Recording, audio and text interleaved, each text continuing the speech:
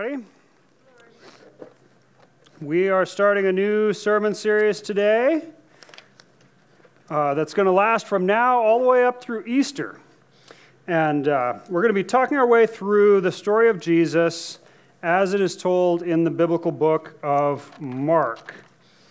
I want to talk a little bit, a couple of reasons why we're doing this and things. First, why study the story of Jesus? And there's a couple of verses in the Bible that explain our desire to focus on the life of Jesus. Here's the first one. It says, "In the past, God spoke to our ancestors through the prophets at many times and in various ways. But in these last days, he has spoken to us by his Son, whom he appointed heir of all things, and through whom also he made the universe." It says that God has spoken to us in many ways. See, through nature, we're able to learn about God's creativity and his power and his love of beauty. And through the various stories in the Bible, we learn about how God relates to people and various things about God and about ourselves. But the ultimate revelation of God is his Son, Jesus. And when we see how Jesus treated people, we see how God treats people. When we see what brings out the compassion in Jesus, we see what brings out God's compassion. And when we read the teachings of Jesus, we hear the words of God. And when we see what makes Jesus angry, we see what it is that makes God angry. So do you want to know God better? Then get to know the story of Jesus as taught in the Bible. Another verse tells us that as throughout our lives as Christians, we are to be looking to Jesus as an example of the perfect human. It says, "Let us run with perseverance the race marked out for us, fixing our eyes on Jesus, the pioneer and perfecter of our faith." When we fix our eyes on Jesus, we'll see things more clearly. Are you wondering how to run the race of life? You fix your eyes on Jesus. Are you looking for guidance in your life? Fix your eyes on Jesus. Jesus is our great example, and his teachings will tell us how we should live. And so we read about Jesus, and we talk about Jesus, and we preach about Jesus. And for the next 15 weeks, we're going to be focused on the story of Jesus from the Gospel of Mark. Now, if you want to get the most out of this study of Mark, there's a couple of additional things you can do. Besides just being here and listening to the sermons, there's a couple other things I want to talk about. One is memorizing the verses for our monthly memory verse challenge. For this next 3 months, we're going to be using verses from the Gospel of Mark, from the passages that we're going to be preaching about. So the verse that we looked at a few minutes ago and all read together off the screen is one from today's message.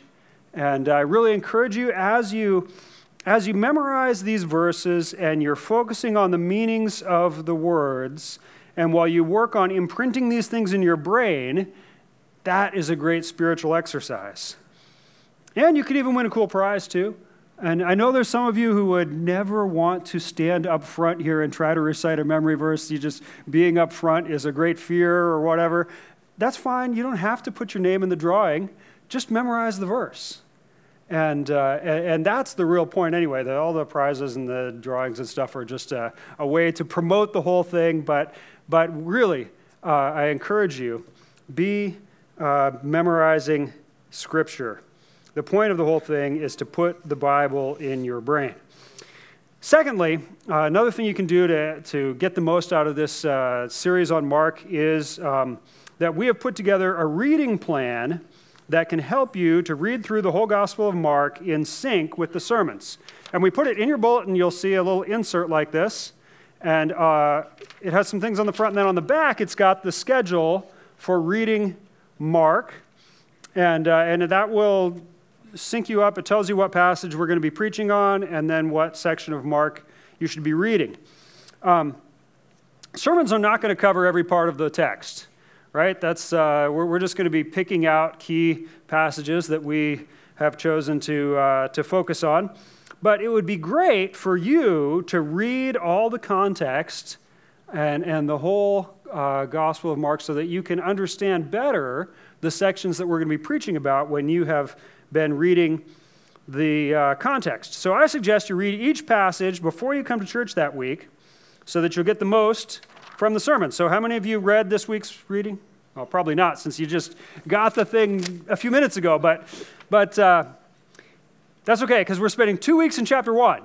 So if you read all of chapter 1 by next week, you'll be all caught up and ready to go for next week's sermon. So I encourage you to be doing that. There's also information here about 3 other ways to study the Gospel of Mark that we're recommending to you. First one is a 12-week study from the Gospel Coalition. There's a little Scantron there for you that you can scan it into your phone, or you can look up that web address and you'll find a nice Bible study that will lead you through. It's not going to sync up perfectly with the sermons, but it's going to be close enough, and you'll get a good study of the Gospel of Mark as we are also preaching on it. Or there's some other things there that you can read about. So I encourage you to just choose the one that fits for you, or do more than one if you really are ambitious, but and do some homework and really get the most out of this series from the Gospel of Mark. But before we get into the passage today that we're going to be covering, there's one more thing I want to talk about, and that is the title that we gave to our sermon series. We're calling it Marked with the ED at the end. The reason for that is, we're kind of playing on that homonym between the name Mark and the verb mark, right? And we believe that encounters with Jesus should leave a mark on us, right? So I have actually a literal mark on my leg from encountering with Jesus. See, one of the key ideas that Jesus taught about how to live for God is the idea of servanthood. And then later in the Bible, the apostles, Peter, James, Paul, all in the introduction to their letters, when they give their title is servant of Christ. And I aspire to be a servant of God and of my fellow man. And so I have the Greek word for servant, which is doulos, tattooed on my calf. And I'll show it to you right now. It's right here on the back of my leg. I've got that on there. Kind of hard to read from there, but you can see it on the screen here. You can see it's written in a font called P39, which was made specifically to imitate the handwriting of one of the very earliest Greek manuscripts of the New Testament, a papyrus fragment called P39. And so basically this is an imitation of exactly what the handwriting of the original documents of the New Testament would have looked like. And I got that tattoo, it's the only one I have, because I wanted to have a physical symbol of my identity as a servant of Christ Jesus. Not that I always live up to that identity, but I aspire to it. Now, I'm not suggesting that you all go out and get tattoos. Tattoos are just physical marks, and your encounter with Jesus should make a lasting spiritual mark on your life. And if you want to symbolize that with a tattoo, that's cool too. But here's the thing. The next 15 weeks will be a kind of an encounter with Jesus. And it is our hope that everyone who is part of it will be marked by the experience. Now, here's the thing. Doing a study or listening to sermons is not going to change your life directly. It's an encounter with Jesus that will mark you. So here are 2 questions to ask yourself as you begin. How has Jesus marked my life up to this point? So just think about that. How is my life different? How has Jesus and my encounters with Jesus, how has that marked my life up to now? And then as we see Jesus in the Gospel of Mark, keep in mind the question, what additional ways does he want to put his mark on me? How does Jesus want to put his mark on me? Okay, so now let's get into our passage from Mark chapter 1. That will be our focus for today. Introduction to the ministry of Jesus and the life of Jesus. So here it is from Mark chapter 1, starting in verse 14. It says, "After John was put into prison, Jesus went into Galilee, proclaiming the good news of God. 'The time has come,' he said. 'The kingdom of God has come near. Repent and believe the good news.'" In just 2 sentences, the Bible summarizes what Jesus taught as he traveled from town to town in northern Israel, preaching and teaching. And of course, such a brief summary like that, when you summarize something way down into just 2 sentences, it's just full of key words and key ideas that we need to understand. So first, Jesus says, the time has come. The time has come. Now, that's a loaded phrase, right? The time has come. When someone says the time has come, it means the waiting is over. The thing that we've been looking forward to, the thing that has been coming, has now arrived. The time has come. And in this case, Jesus is referring to the time that the prophets of God have been talking about for hundreds of years. About 14 centuries before this, Moses had predicted, "The Lord your God will raise up for you a prophet like me from among you, from your fellow Israelites, and you must listen to him." And then that theme of God bringing another prophet or bringing what came to be known as the Messiah, it follows through many, many prophecies throughout the Bible. About 7 centuries before Jesus, Isaiah said this. He said, "Here is my servant whom I uphold, my chosen one in whom I delight. I will put my spirit on him, and he will bring justice to the nations. He will not shout or cry out or raise his voice in the streets. A bruised reed he will not break, and a smoldering wick he will not snuff out. In faithfulness he will bring forth justice. He will not falter or be discouraged till he establishes justice on earth." And Jesus is telling people here, the time has come. These prophecies are fulfilled, and many other prophecies are now being fulfilled in the coming of Jesus. And as the kingdom of God has come near, says Jesus, these prophecies about the kingdom of God are going to arrive. Now, if ever there was a key phrase in the teaching of Jesus, it's this. It's the kingdom of God. He talks about the kingdom of God all the time.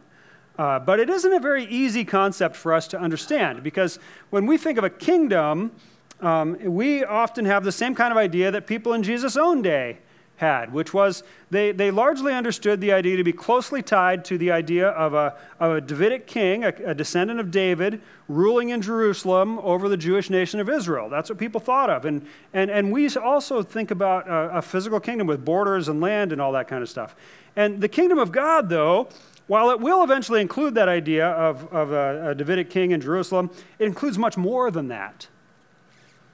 At its heart, the kingdom of God is not about land or politics or nations.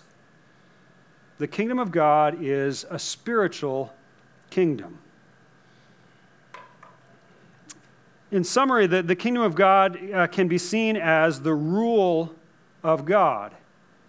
Where God rules, his kingdom is there.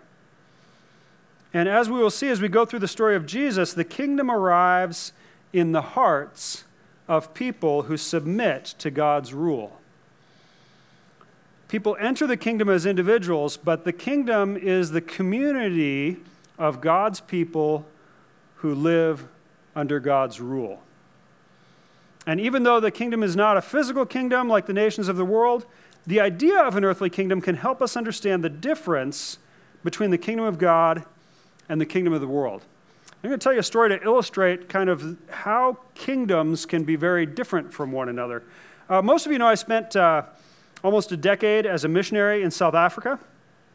And during that time, we occasionally made trips to neighboring countries around South Africa. South Africa itself is one of those countries that's sometimes called a middle-income country. So while there's still a lot of widespread poverty in South Africa, there's also a very large middle class, and in many ways, a thriving, diverse national economy. And many parts of South Africa, including the suburbs of Johannesburg, where we spent about 5 years living there, it actually looks a lot like a large American city. Highways and traffic and shopping malls and all that kind of stuff. And occasionally, while we were there, we would cross the border into neighboring countries of Swaziland and Mozambique most often. Once I made a big trip where we drove up through Mozambique, did some work on a church building, and did a bit of preaching at a small town called Milanje, and then crossed the border into Malawi, and then drove back down to South Africa through the country of Zimbabwe. And Zimbabwe was is still quite an interesting place to be. As we were driving through Zimbabwe, that was quite an adventure. First of all, the roads that you would expect in Zimbabwe were more like what you would think an African highway is going to be. That is, they were narrow, bad pavement, full of potholes, just rough driving. And occasionally, police stops where, because we had South African license plates on our truck, they would stop us and want to see all of our paperwork and things and see if they could find some excuse to make us pay them some kind of a fine that would go in their pockets.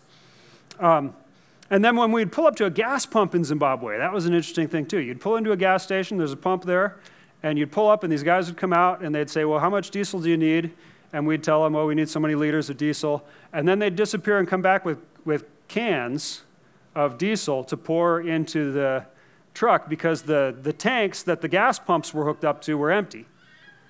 So they could only come up with fuel in these cans. But most striking thing, though, was the lack of food in Zimbabwe. Now, we had heard before we went that there were shortages in Zimbabwe and things were hard to find, but we figured that's probably true if you only have Zimbabwe dollars. But if you have real currency, if you have US dollars and you have South African rands, well, then there'll be stuff to purchase if you really have money to buy it with. But we were wrong. There was just a shortage of food to purchase.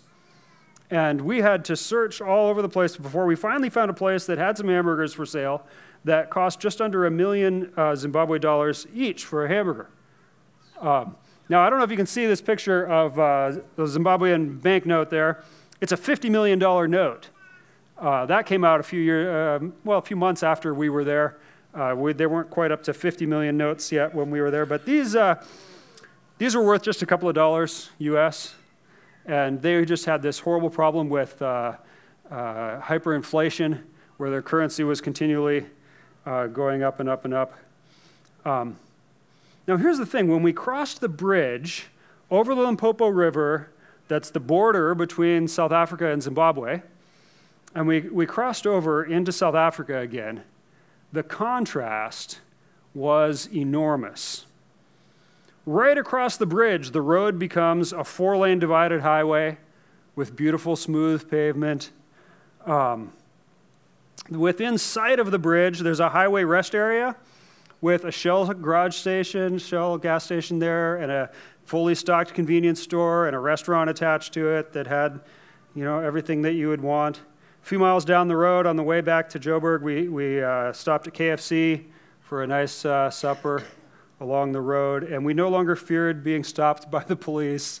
The contrast between the nation of Zimbabwe and the nation of South Africa is huge. Life in Zimbabwe is hard.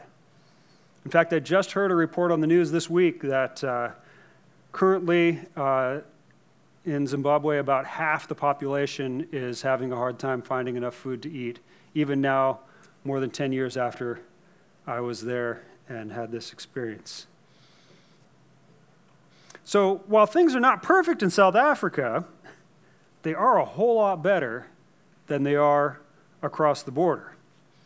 Now, why is there such a big difference? Well, no doubt it's complicated, but I'll tell you what the reason is not is because of geography. When you cross that river, it's not really significantly different on one side or the other. It's not because of rainfall or things like that. The biggest difference is the way that each nation has been ruled and who has been the rulers of these nations and how each government's policies have affected life in each country. So here's the point. Jesus is announcing that the kingdom of God is here, and people can become a part of it. It's not a physical kingdom that has borders. The differences between the kingdom of God and the kingdom of the world are going to be different than the economic differences between South Africa and Zimbabwe. But the differences are actually much bigger and more important than simple economics. The kingdom of God is about forgiveness, righteousness, and justice.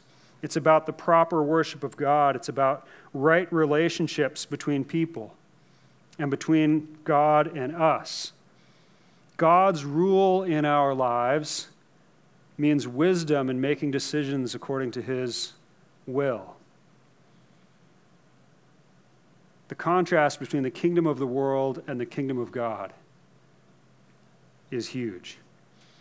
And Jesus tells us that there are two things we must do in order to cross the border and enter the kingdom of God. He says, repent and believe the good news. To repent is to turn around, to turn away from our sins, to make that change in our lives. And to believe the good news is to put our faith in God and trust Him to guide us in our lives. And when we repent and believe, we enter into the kingdom of God and God rules in our hearts and in our lives. And we become a part of the community of the people of God. Now, we're going to be seeing a lot more about the kingdom of God and what it's all about as we go through this whole study in Mark. It's a frequent theme that Jesus talks about and tells us about. But we'll leave it there for now. But I want to encourage you to think about that change of kingdom, change of who is ruling your life. But now, after the text tells us about that summary of what Jesus taught, it then tells us the story of the calling of the first disciples. And here's how it tells that story. It says, as Jesus walked beside the Sea of Galilee, he saw Simon and his brother Andrew casting a net into the lake, for they were fishermen. Come follow me, Jesus said, and I will send you out to fish for people. At once they left their nets and followed him. And when he had gone a little farther, he saw James, son of Zebedee, and his brother John in a boat, preparing their nets. Without delay, he called them, and they left their father Zebedee in the boat with the hired men and followed him. So Jesus' call here to these guys has two parts. The first part is, come and follow me, and then I will send you out to fish for people. Now, what does it mean to follow Jesus? Come and follow me. Well, to follow him is to be his disciple. It is to follow his example, to follow his teachings. To answer the call to follow Jesus, it doesn't mean that we're going to do a perfect job of following him. That's not the requirement to enter the kingdom, isn't to be a perfect follower. But it is the decision to choose to follow him, to choose to try to live according to his teachings and his examples. And God knows that we're weak and that we frequently fail. And as we follow Jesus' disciples, these 4 guys and the rest of the disciples that we'll see in the story here, as we follow along through the Gospel of Mark, we'll see that they also frequently fail to live up to their commitment here. Even after spending about 3 years with Jesus, face to face, hearing him, seeing the miracles, doing all these things, they still fail him when he's arrested, and they all run away. But despite the disciples' failure, and despite my failure and your failure, we can respond to Jesus' call to follow him. Because that call is not a call to perfection, but a call to commit, to choose, to following him. Now, I'm not saying that our failures don't matter to Jesus. Sin is serious, and when God calls us to battle against sin, and we are to struggle to overcome it, and final victory in that battle will come, even if it's not in this life. And so Jesus calls these guys to follow him. Now, for them, it was a bit different than it is for us, since they had a much more literal aspect to following, where they actually walked behind Jesus and followed him and traveled from place to place with him, listening to his teachings and seeing the miracles. Our call to follow Jesus doesn't have that same physical traveling about dimension to it, but it is no less real. We too are called to study Jesus' example and his teaching and to learn to live like he did. And that theme also follows through later in the scripture, that idea of imitating Jesus. The Apostle Paul put it like this. He said, "Follow my example as I follow the example of Christ." The Apostle John wrote, "Whoever claims to live in him must live like Jesus did." And Jesus said, "Come and follow me." The second part of his call is that he will send you out to fish for people. Now, why does Jesus use the metaphor of fishing for people? Well, it's because that's what these 4 guys did, and it was something that they could relate to, and so he was making a connection with them. But really what he's calling them to is not that much like fishing. We're not called to catch people in nets and kill them and eat them, or sell them in the marketplace. So don't get carried away with the metaphor. But the point is, it is an appropriate metaphor in the sense that what Jesus is calling his followers to do, when we become a Christian and we start following Jesus and we cross from the kingdom of the world into the kingdom of God, it's not just about you and how it's going to affect your life and all the good benefits that you will receive. Jesus' call on your life includes a call to a mission. Jesus will send you out to fish for people. That is, he wants us to be bringing more people into the kingdom. And bringing people into the kingdom will require the kind of skill and effort and persistence that's a bit like fishing. The Apostle Paul described the task like this. He said, "We are therefore Christ's ambassadors, as though God were making his appeal through us. We implore you on Christ's behalf, be reconciled to God." That is fishing for people. God is making his appeal through us, imploring people to be reconciled to God, to repent and believe the good news. Now, when Jesus called these men in the story, it tells us that they left their old lives behind to follow him. Right? It makes it sound as if they just immediately walked away and left everything lying there on the beach. Probably that's a dramatic way to emphasize the point that Mark is trying to make here. We do see later that they still have families and houses and boats and fishing gear and all these things. We'll see that later in the story. And indeed, they even are fishing later in the story. But the Bible describes them as leaving their nets in order to emphasize that their lives did not just go on as normal after they chose to follow Jesus. They were no longer full-time fishermen spending their days earning a living on the lake. They occasionally did that, but now they were following Jesus, and their old way of life had changed. The sons of Zebedee, they didn't break all contact with their parents. Their mother appears with them much later in the story.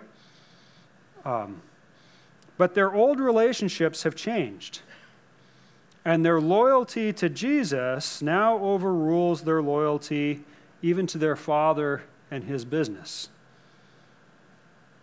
God calls all of us to leave behind our old way of life. We are called to change. When we encounter Jesus and respond to his call, we leave our old way of life behind to follow him. So what is it that he's calling you to leave behind?